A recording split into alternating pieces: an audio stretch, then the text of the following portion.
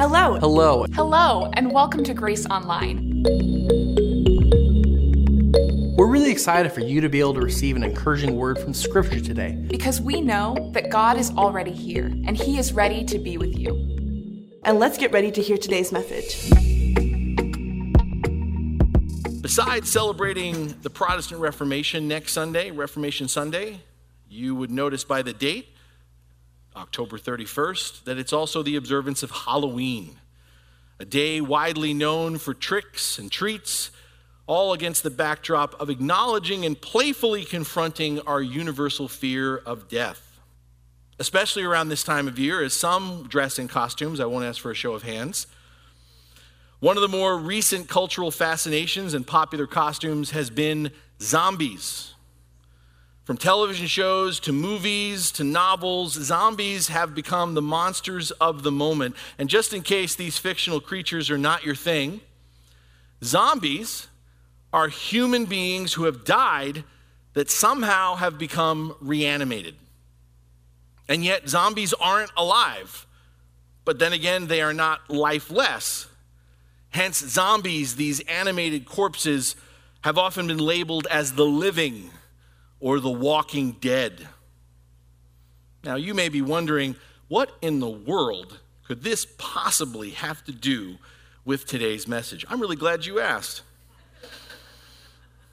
As we return to the book of Revelation and the 7 letters written by Jesus to specific local churches in the first century AD, as we return to these messages that speak not only to each of them, but also beyond their particular situation and time, to all churches in all periods of history, we come to the shortest of those 7 letters, where Jesus will essentially describe a church in a place called Sardis in this very way: zombie-like, seemingly alive, but pretty much dead. So, let's huddle close together and hear something of a scary story, a frightening account of how the body of Christ can end up as little more than an animated corpse. Let us hear a prophetic word for all churches so that we can avoid becoming, without realizing it, the living or walking dead. Revelation chapter 3, follow along in your Bible or follow along on the screen. It reads, "To the angel of the church in Sardis write, these are the words of him who holds the 7 spirits of God and the 7 stars. I know your deeds. You have a reputation for being alive, but you are dead.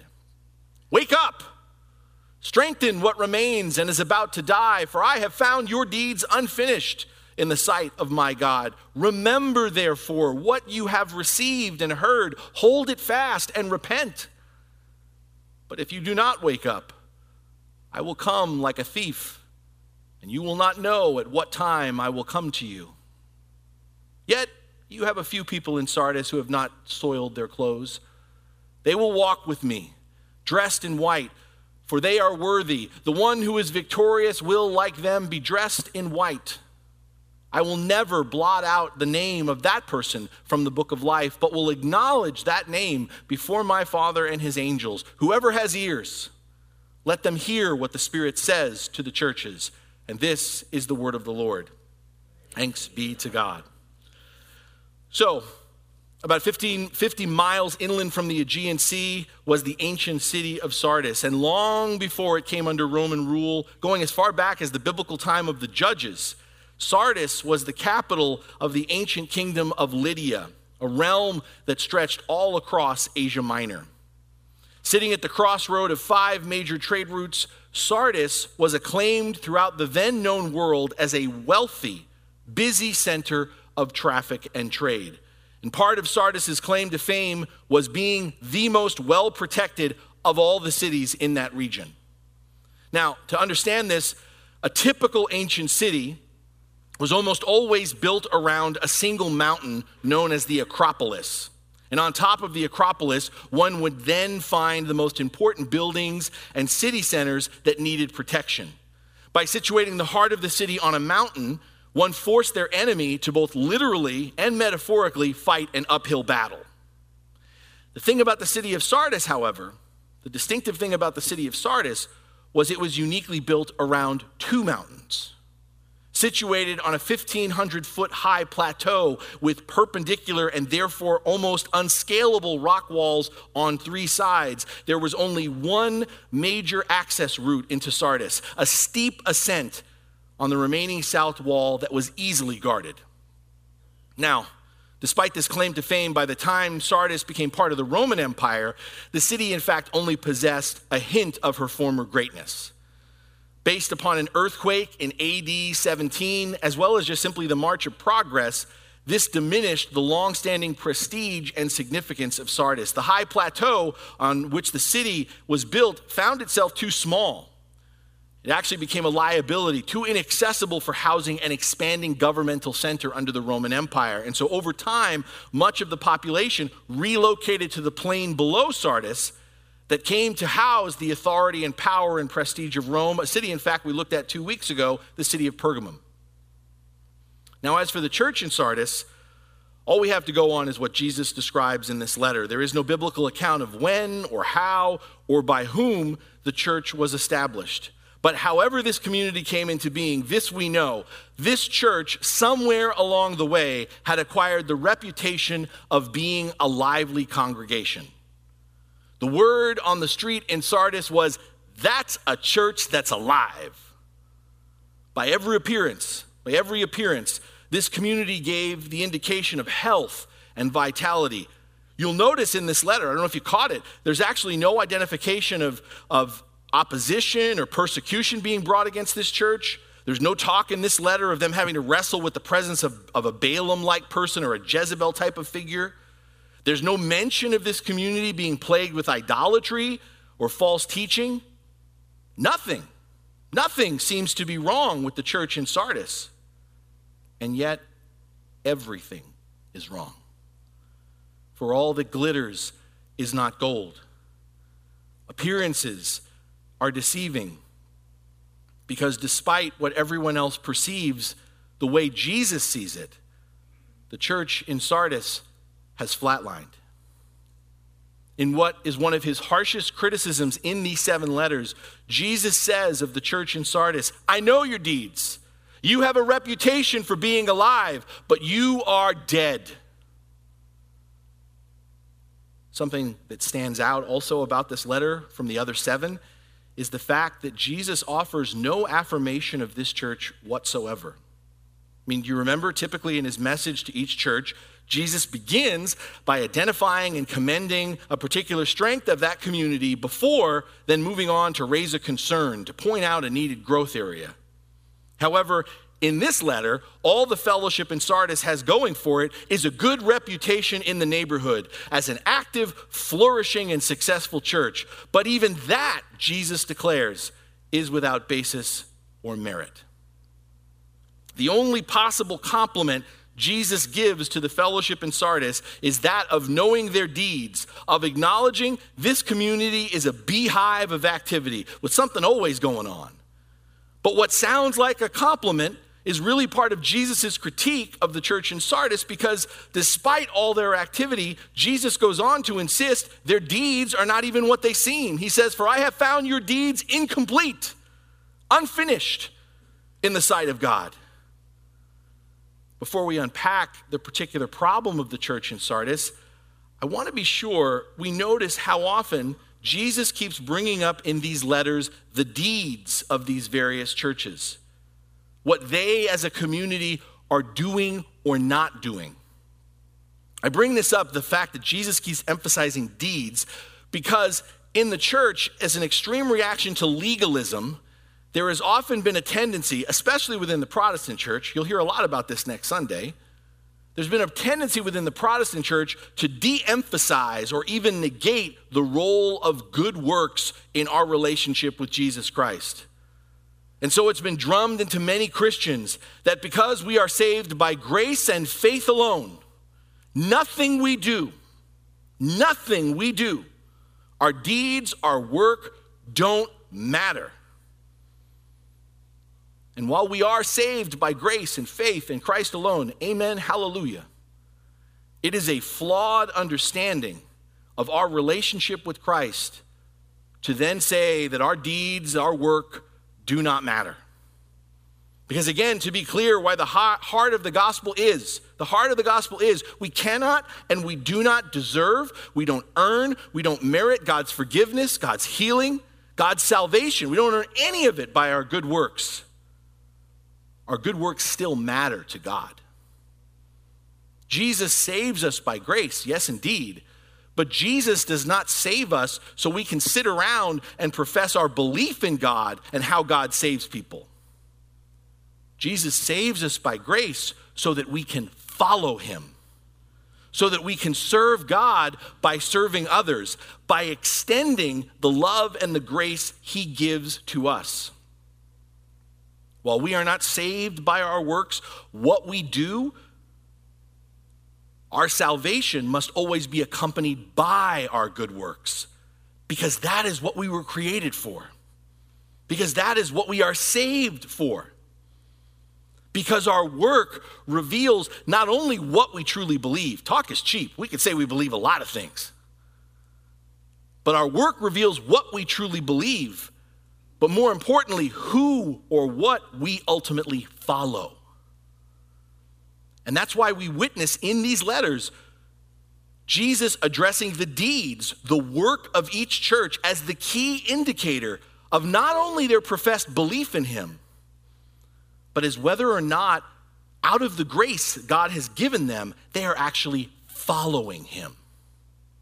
So relating this back to the church in Sardis, the issue isn't that this community of Christians isn't doing anything. Again, this is a church with a reputation for doing lots of things. The problem is everything they are doing has nothing really to do with Jesus. Has nothing to do with the will and work of Christ. Their deeds, their works were incomplete in the sense that while whatever the church in Sardis was doing may have had the label of Christianity slapped on it, none of it was pointing others to Christ. None of it was advancing the kingdom of God. None of it was sharing the gospel. In other words, the church in Sardis was just keeping up appearances, claiming the name of Christ, but upon closer inspection, looking nothing like Jesus. Perpetually busy so as to give the impression of being vibrant, but not animated at all by the Spirit of Christ. And therefore, without really much of a pulse, functionally dead. And what haunts the zombie-like church in Sardis is in fact a long-standing problem that is raised throughout the Bible. In the Old Testament, the people of Israel struggled with the very same issue of reputation over reality, of appearance over authenticity. The people of Israel knew how to look good for God, but neglected to do good as a reflection of their relationship with God, their commitment to God. Israel knew how to put on a show. Israel knew how to put on a show to get caught up in all sorts of ritual activity and worship production. But time and time again, the prophets of the Lord would cry out to them, like Jesus does in this letter, stating what was obvious to God, but to which everyone else remained in denial. Here's a sampling. Here's a sampling of the words of the prophet Isaiah, speaking on behalf of God to Israel when he says, "These people draw near to me with their mouths. They honor me with their lips, yet their hearts are far from me. In vain do they worship me." Or consider what God declares through the prophet Amos. Again, speaking on behalf of the Lord, "I despise your festivals. I despise your worship services. Your gatherings are a stench to me. Away, away, away with the noise of your songs."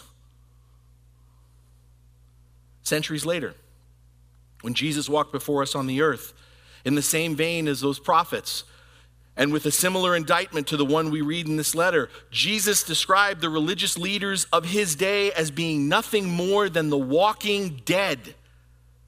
When he said, you are like whitewashed tombs, which look beautiful on the outside, but on the inside are full of the bones of the dead and everything unclean. The church of Sardis was a church more focused on their reputation rather than the reality of their relationship with Christ. The church of Sardis was a congregation going through the motions of religious duties instead of embodying and reflecting the way, the truth, and the life of the kingdom of God. The church in Sardis was a community that prided itself on giving the outward appearance of believing in Jesus without having any internal integrity, any authentic movement or action in following Christ. And as always, these letters to these churches serve as a mirror for reflecting upon our own health and condition as a community of faith. And what do we see? What do we see, people of grace? What do we see when we look within? First, peering within ourselves as individuals, but then also look wider upon ourselves as a congregation. What do we see? Are we still living in the past? Living off the reputation of our former glory while slowly becoming nothing more than a vacant reminder of better days? Are we living for the kingdom of God in this present moment? Seeking to follow Jesus, pointing to and sharing Christ where Jesus is moving and working in our world today? Is all our activity together, what we're doing, is it nothing more than a social club? Is it nothing more than a social club? A singular effort to try to maintain what we have to protect the institution of grace? Or are we aiming to continue to grow, to mature in our identity and calling together in Christ? Are we willing? Are we willing to going beyond being a friendly and welcoming church? And this is a friendly and welcoming church. Are we willing to go beyond being a friendly and welcoming church to a community that dares to take our hospitality, to take that hospitality and not build it and they will come, but to go out with that hospitality into the neighborhood, to love and serve those who may not show up on Sunday, who may never become a part of grace? Are we striving to add members? Or are we seeking to recruit missionaries? Are we content to attract consumers? Or are we committed to developing disciples of Jesus Christ? Are we, and this is a very reflective message, I'm not giving answers. I'm just asking questions, and I'm asking questions of myself. I'm asking questions as your pastor, but I'm asking questions of you as individuals, and I'm asking questions of us as a community together. Beloved, are we, as individuals, are we as a community coasting when it comes to our faith in Jesus Christ? Are you coasting? Because there's only one direction a person can coast. And you can't coast uphill. You can only coast downhill. In a healthy relationship, pardon me for saying so, in a healthy relationship, there is no coasting. Because once we stop abiding in and following Christ, once we stop, our relationship with Jesus stops growing. And when we cease to grow in our relationship with Jesus, we stop living and we start dying. When we choose to no longer live by the Spirit of Christ, we become what we were before Jesus came into our lives. And animated but ultimately lifeless corpse. By all external appearances, by all measures of worldly reputation and success, we may look alive and kicking, but the truth will still remain. We're just another zombie. We're just another dead man walking. And this is because our lives are not our own. We don't bring ourselves into this world, and despite how we try to outrun our mortality, we can't avoid one day coming to the end of the line. And Jesus' warning to the church in Sardis is applicable to us all. In response to those who are content to live by appearances, to put on the air of belonging to him, but not actually functionally following him, Jesus cautions that he will come unexpectedly like a thief in the night. Christ reminds us that our lives are not in our hands, but in his hands.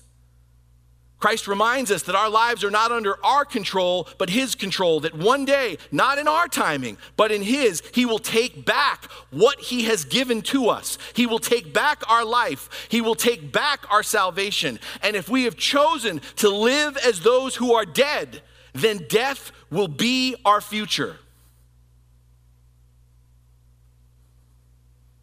You get back what you have done with what Christ has given you. I've given you life and salvation.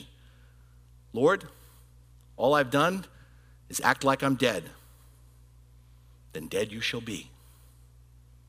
I have given you life and salvation, and I have lived.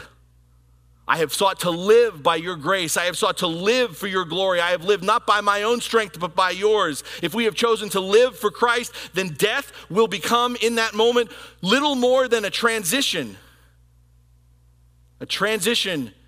from this temporary life into the fullness of everlasting life with Jesus. If we're searching for some good news, in the midst of the horror story of this letter, you just heard it. We discover it, as always, in the gospel, in the enduring hope we have that we are offered in Christ. Because the thing about this letter, as difficult as it is to read, as scary as it is, the thing about this letter is the gospel's all over it. Because here it is. If death were the final word for the church in Sardis, if death were the final word, if it was game over, then Jesus would have nothing else to say. Jesus would have nothing else to say. But while talk may be cheap for us, talk is never cheap with Christ. Beloved, we worship a God who creates by speaking. And despite whatever we do or don't do, thanks to the lingering, ongoing presence of the Holy Spirit, there is always a sign of life, even when the church is in critical condition. And so Jesus, you'll notice, doesn't stop speaking. Jesus issues a series of commands to the church in Sardis. But again, Jesus isn't barking out a bunch of orders. Jesus isn't barking out a bunch of orders for us to pull ourselves together. Pull yourself together. Get it together.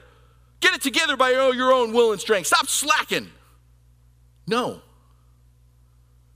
Out of the power, the same power of God that raised him from the dead, Jesus directs us to live out of the gospel, to be resurrected anew by the possibility and promises of grace.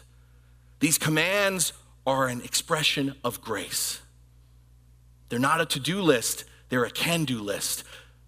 There can be. This is who we can become because of what God continues to put before us, to offer us. And so the very first command Jesus gives, which is the most important, is wake up. Wake up. And with this initial instruction, it becomes clear that the church in Sardis isn't so much dead as about to die in their sleep. They're mostly dead, which happens to mean they're also slightly alive, for those of you who like The Princess Bride. This is a church that isn't dead yet, but this is a church that's about to die in its sleep. So wake up. Why that command? Why that command, wake up? Because here, this is fascinating. In the history of Sardis, Based on the history of Sardis, Jesus' specific command, the first command, wake up, his word choice seems very intentional. It seems like it's intended to provoke some familiar associations for the Christians who lived in that city. Why do I say that? Because do you remember what I told you at the beginning of this message about how Sardis, its strategic location and layout? Do you remember what I told you about being on two mountains? Do you remember how I told you that Sardis had something of a reputation, priding itself even on being an impregnable city? The city, in fact, throughout history, was never taken by direct military assault.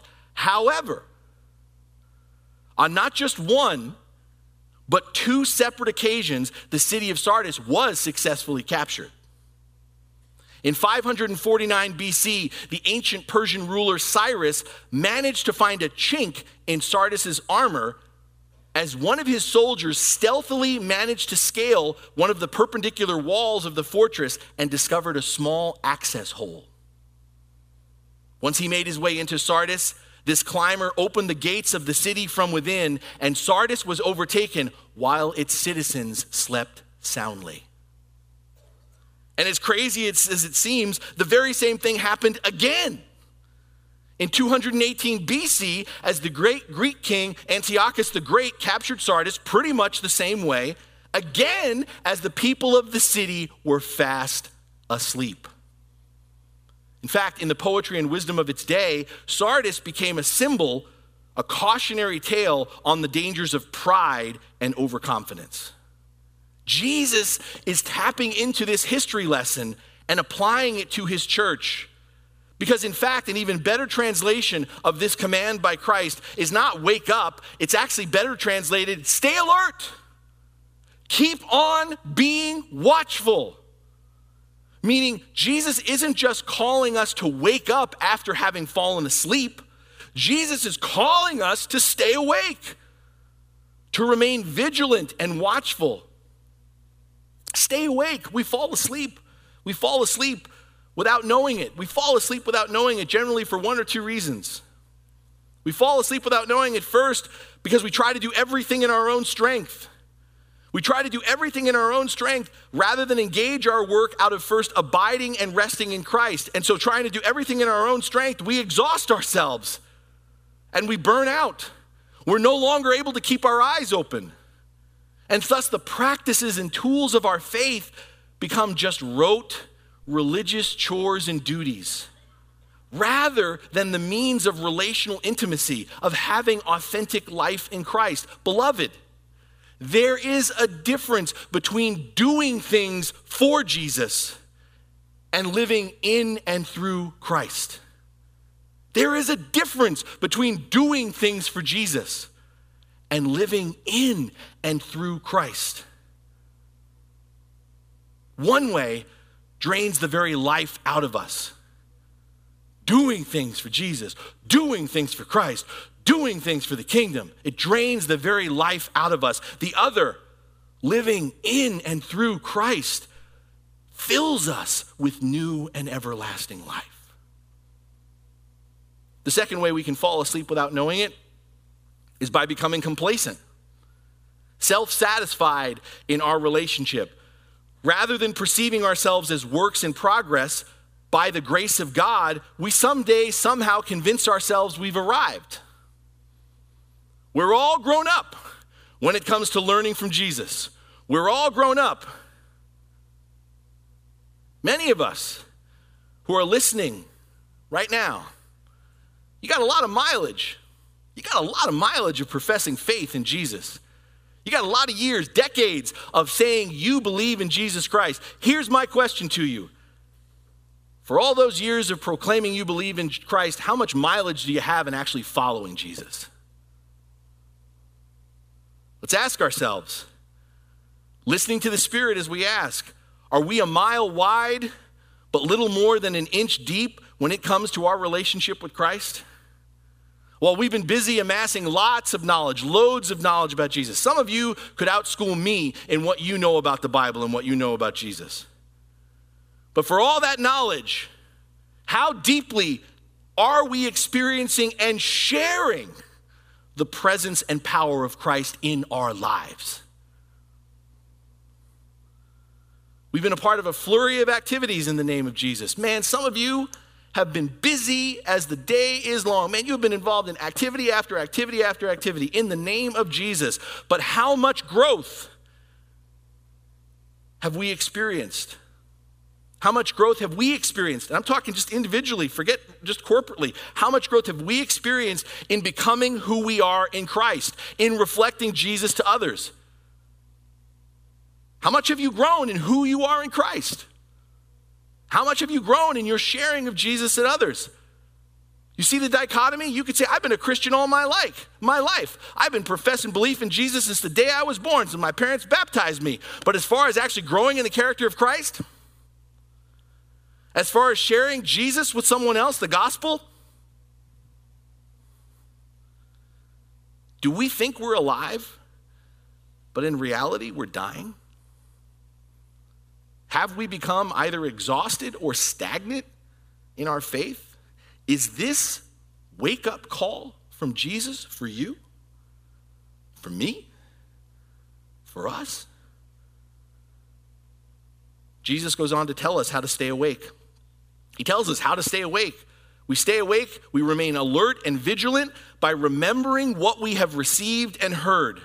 By remembering what we have received and heard. Hear this. What we choose to remember informs how we live in the present and what we think about the future. What we choose to remember informs how we live in the present and how we perceive the future. A good, healthy, right memory is essential to our orientation in the present and to our perception of the future. And that's why, not just in this letter, but throughout the scriptures, we are repeatedly encouraged to remember. It's like drilled into us over and over again. Remember, don't forget. Remember, don't forget. Remember, don't forget. We're encouraged to remember all we've been given. All we've been given by whom and for what purpose. Because when we believe life, when we believe getting through each day is up to us, once we've convinced ourselves we've arrived, we forget where we've come from. We forget who we are, whose we are. We forget who God is. We forget how we ended up apart from God. We forget all that God has done and continues to do for us to close that divide forever. Jesus' charge for us to remember dovetails beautifully here with his additional call to hold fast and repent. You've heard that word repent a lot in these letters, and another way to think of what repentance is turning around or thinking again. Repentance is remembering what we've chosen to forget. Repentance is remembering what we've chosen to forget. What have you chosen to forget? When's the last time you asked yourself that? What have you chosen to forget? Because to repent is to keep remembering. It's to keep reorienting ourselves to our true north. To remember, to repent is to be rooted in the Word of God, to be centered in the Spirit, and to be moving in the direction of where Jesus is. To remember, to repent, not just in the case of emergencies. To remember to repent, not only when we've eliminated all other options, but to remember and to repent in our day-to-day lives. We have to hold fast, not let go of all that we've received and heard. Jesus doesn't ever let go of us, beloved. Jesus doesn't ever let go of us, but we can let go of him and forget he's there. He's there with us and for us, even as we're stumbling blindly in the dark. To hold on to the gospel we've heard and the word and spirit we've received is not merely to possess it and file it away. It's not merely to possess it and file it away, but it's to cherish it. You hold on to it by cherishing it, by chewing on it, by embodying it, by reflecting it every which way you can. Not right now, because right now is a given as we're gathered for worship. But ask yourself as you go about your day-to-day life. Think about yesterday, the day before. As you go about your day-to-day life, have you forgotten the gospel you've heard? What is the defining narrative that drives our lives? What is the defining story that drives your life? Is it the good news of Jesus Christ? Is the defining narrative that drives your life the story that we are much more than we ever earn or accomplish? Is the driving story of your life that we don't have to live to prove ourselves or justify our existence? Is the driving narrative of your life that we can live out of the freedom and assurance of love that is unconditional, of hope that is eternal? We can live out of the promise of a God who believes in us even when we don't believe in him. A God who gives us faith as a gift. Is part of the reason we're so tired. Is part of the reason we're so burned out. Is part of the reason many of us are just sleepwalking, because we've forgotten we have received the Holy Spirit, the very life of Jesus. It's the Spirit of Christ that's brought us this far. It's the Spirit of Jesus that raised us from our spiritual deadness. We are born of the Spirit. We are filled with the Spirit, and we can and we must live by the Spirit. But what voice? Who? What voice? What power? What wisdom is directing and shaping our thoughts, our words, and our actions? Is it the Word and Spirit of the living God? Are we walking by the Word and the Spirit? Are we worshiping in the Word and in the Spirit? Are we praying in the Word and through the Spirit? Are we being transformed by the Word and the Spirit? Is the presence and power of Christ animating us, bringing forth the kingdom of God through us? Or are we still trying to please God? Are we still trying to serve others? Are we still trying to satisfy ourselves through our own strength and will? If you are, you're dying. You're dying. You're dying. And that's why the other command that Jesus extends to us is strengthen. Strengthen what remains and is about to die. Strengthen what remains and is about to die. In other words, Christ is directing us to get back to the heart of worship.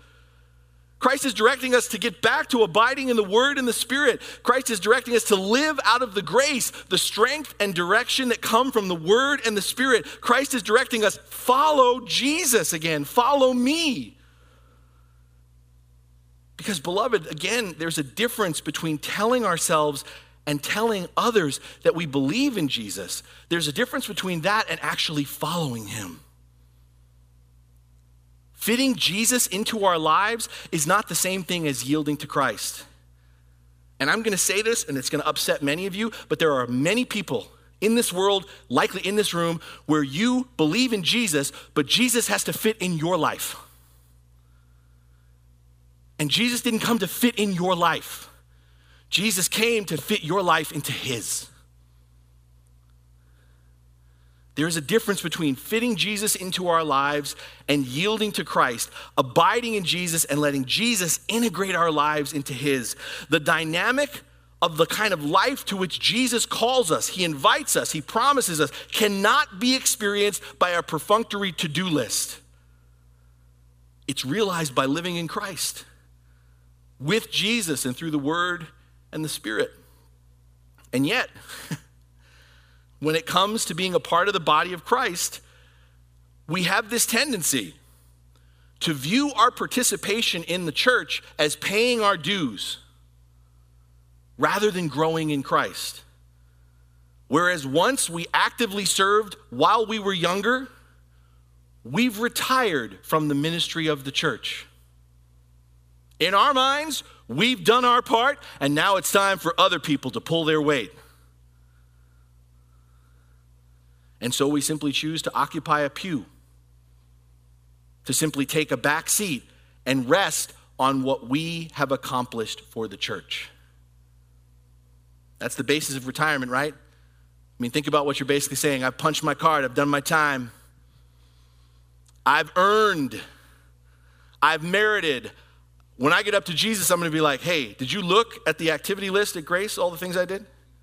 All the things I led, all the things I signed up for? Did you see all that? That's right. I did my part. We take a back seat and rest on what we've accomplished for the church. But more than often than not, that marks the beginning of a decline in one's spiritual life. Because here's something that's a radical idea. Everything that we do together, you do, we don't do it for the sake of the church. We don't actually even do it for the sake of Jesus. We do it so that we can grow and mature in Christ. You think that Jesus needs you to do something? Jesus doesn't need you to do anything. Jesus invites you to follow him, and to do that together through the church as the body of Christ so that you can become, so that he can work in and through you. Whatever we do in the name of the Lord is not primarily for the sake of the church. It's for our growth, individually and collectively, our maturity as the church in Christ. And when this is not our motivation, when this is not our means of serving the body, when that's not the reason why we do what we do, we will falsely come to the conviction that we've arrived, that retirement is a viable option in our discipleship with Jesus.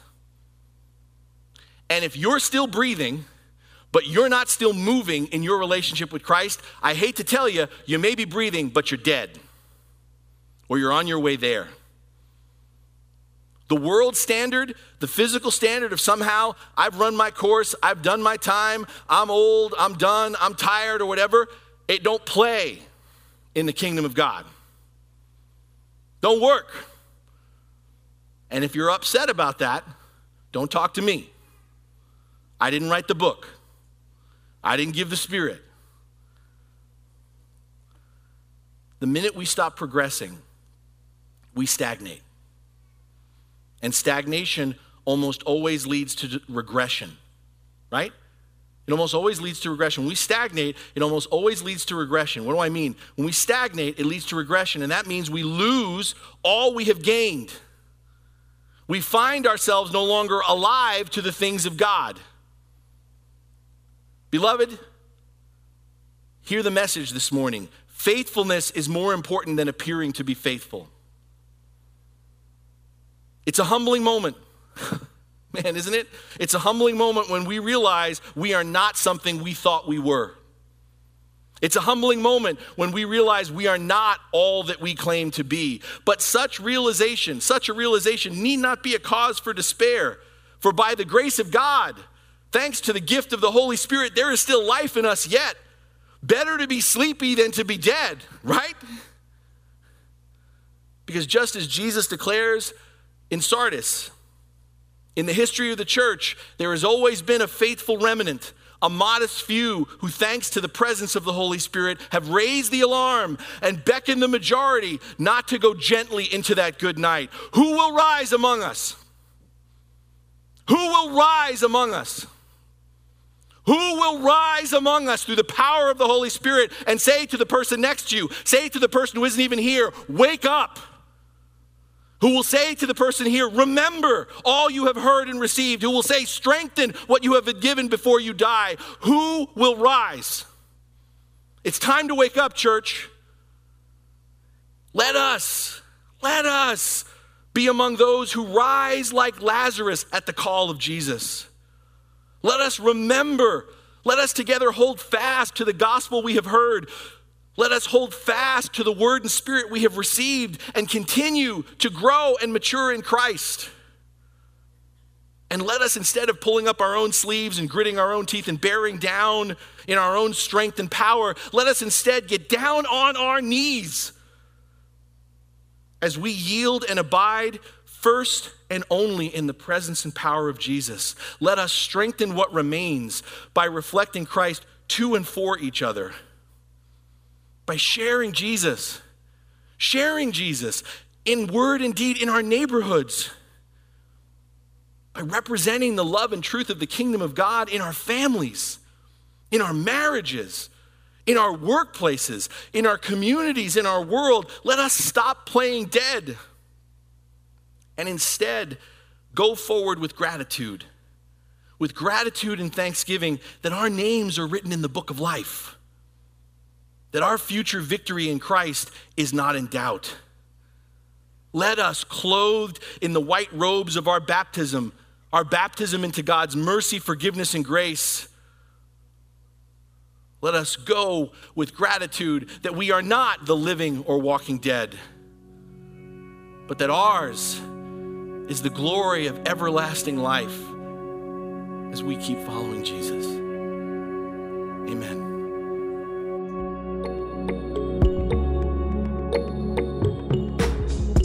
If you'd like more information about our church, please visit us online at gracehb.org.